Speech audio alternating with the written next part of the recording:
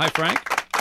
Hey, Mitch, thank you so much for asking. It's really kind of you to do that and acknowledge my career. I really appreciate it. And I'm so happy to be on with you because I'm hoping you can give me some advice. On what? I have no. On what? Nothing to offer. You know what my long-term goal is that I've never gotten to is writing a book. I need you to teach me how to write a book, how to get started, man. Okay. Well, we'll start at 9 a.m. on Monday, and we'll but within a few weeks you'll have it down. It takes at least 2 weeks to become a good novelist. What's it going to be called, Frank? How to line up your fourth putt? What would you call your book? What would I call my book? It might be something to do with three putts. I don't know. So now, once you made the decision, I think all of us who are still working always wonder this of people who have made the decision to say, okay, I'm going to step away from it. What was it? Relief, happiness, regret, a sense of ease? What have the emotions been like from the time you said you were going to leave until your actual, coming up final broadcast? It's funny you should bring that up, Mitch, because when it first happened, it was like, I'm ready for this. I'm ready to make the move. And then as time went on afterwards, and you start hearing from people, and, we're going to miss you, and that we really don't want you to go, from listeners, and you start to have second thoughts about it. And I think you've really got to guard against that as an individual, because you've made your plan, you made your decision. Now go with it, Right. You're right about that. You have been here since the early 70s. So you have a unique perspective on radio over essentially 50 years.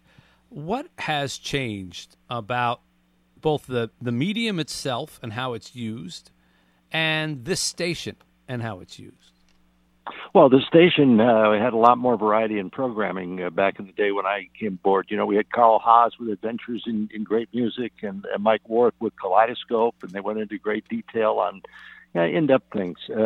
And, we had J.P. McCarthy on, and then there were entertainers on the air as well playing music. And we've moved away from that, as I think much of radio has, and gone more into the talk format. And I think we've done okay with it as a radio station. It's different than when I got there, that's for sure, because the talk that was on the air back then was not ideologically based for the most part. It was simply talking about what was going on in the city and things like that, and didn't have a viewpoint. And I think that's what's changed more than anything else, is viewpoints have been allowed on the air more. And overall, I think it's really healthy. I mean, look, you come further from the left than I do, and there's no secret about that. It's no big deal. There's room for both of us, right? There's room for different ideas, and that's what I think the real key to the radio station's success has continued to be, is that variety. Has it gotten angrier over the years? Oh, radio? Yeah, absolutely. No doubt. I think our nation's gotten angrier, and I think we're just a reflection of that. I don't think we're an outlier at all. How about gathering news, Frank, when you started? Frank, I'm going to miss talks every day, so I'm going to miss you, Frankie. How was gathering news when you first started to now, man, the way we gather information? When you came in the job, was everything like printed out? Because there wasn't any cable, wasn't any, Well, KB, what you printed out back then was what you printed out. You typed it. You had a typewriter. That was it. The paper went right through there, and as you typed it, the letters went on the piece of paper, and then you pulled it out and read it. Because, there was no internet back then. There was no connection to all these different sources of news. You had the wire services, and we had the AP machine was just typing away and putting the stories out left and right. And then you had to go in and rewrite from that on your typewriter. So it's completely different now. And I got to say, while in some ways it's more difficult, it's more complicated, I should say. It also is, I think, a great advantage, because I think it gives all of us in the business a greater grasp of what's going on in the world, an opportunity to get more news. Of course, sports was a huge part of your career, and I think there are a lot of people out there that would probably say their favorite part of Frank Beckmann broadcasting was football games, because you were exceptionally good at it. What has changed in that industry, and how much did you miss that when that stopped for you? Well, that was, there's no doubt I miss doing the games and miss being there. You miss the action, Mitch. You know that. You've been to enough games and covered enough big events that you get this charge, this exhilaration, this adrenaline rush just from being there at some of these. And I'll never forget it. In fact, I know we're going to play tomorrow the final play of the Michigan Rose Bowl win in 1997 over Washington State that won Lloyd Carr the national title. And, I was prepared for it. I was ready for it. And that's why the last line was always, Michigan has realized its destiny and won the national championship in the Rose Bowl. I wish I could say that was off the top of my head, but it wasn't. It was totally planned. That's right. Neil Armstrong planned his line, too, I think. So, yeah, and still blew it. Yeah. Well, sports has also changed. I mean, the relationships that radio guys had, I think, with athletes back in the day, and especially baseball players and guys like that, has changed. It's gone from collegial and, hanging out with them to adversarial, and particularly radio, which is kind of hated by a lot of athletes now because most of radio is sports talk radio, and sports talk radio tends to be pretty angry and pretty tough on teams, especially if they're not winning. I'm sure you witnessed all that in the sports world, too. Oh yeah. Hey, Mitch, it wasn't like that when we started the first sports rap show. Before you came aboard doing sports at JR, that's where you started there. Right. And and I remember doing the show one night when Dave Rosema years ago got in that fight with John Castino from the Twins. Right. After he threw at him, and Castino charged him, and Rosema went after him and tried to kung fu kick him and tore up his knee.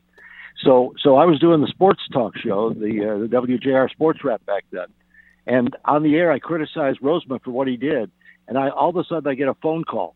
It's Rosie from his hospital over at Henry Ford, from his hospital room, calling to say, I didn't try to kick him in the groins. So he had a transistor radio, apparently, in his hospital room. Wow. Yeah. But I'll tell you what, it was the first time that I realized that you really do have an impact, I mean, it really hit home. People are listening.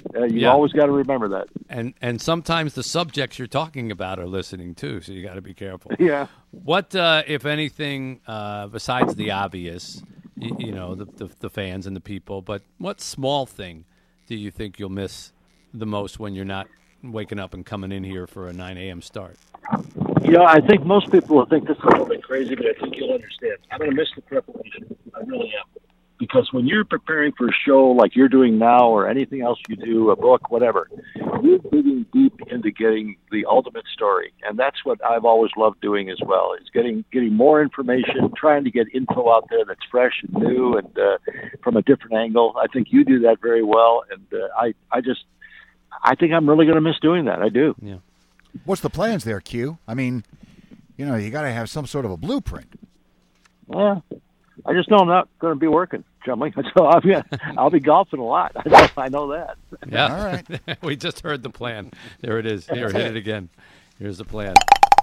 There you go. Yeah, that's what I'm talking about. Frank, we'll miss hearing you. We'll miss seeing you. We know you'll be around, and this is a happy send-off, not the sad kind.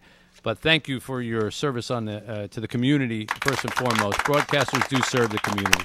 And believe me, you've helped a lot of charities and all that, and you've been a good voice and a strong voice for Detroit too. And I know I speak for the whole. It's been a great honor, and I've tried to do it the right way. I know I'm not perfect, and I've done plenty of things wrong in my life, but I really I'm proud of my career, and I'm thankful to everybody who touched it in any little way along the route, and that includes all of you guys there. And I thank you for it, because it's.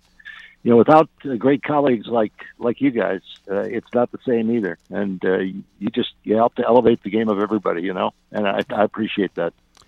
Well, we'll be here. Don't be a stranger. Mm-hmm. Congratulations, and thanks for spending some time with us right here. My pleasure, and thank you for the call and checking in on that. I really appreciate it. It means a lot, Mitch. Thank you.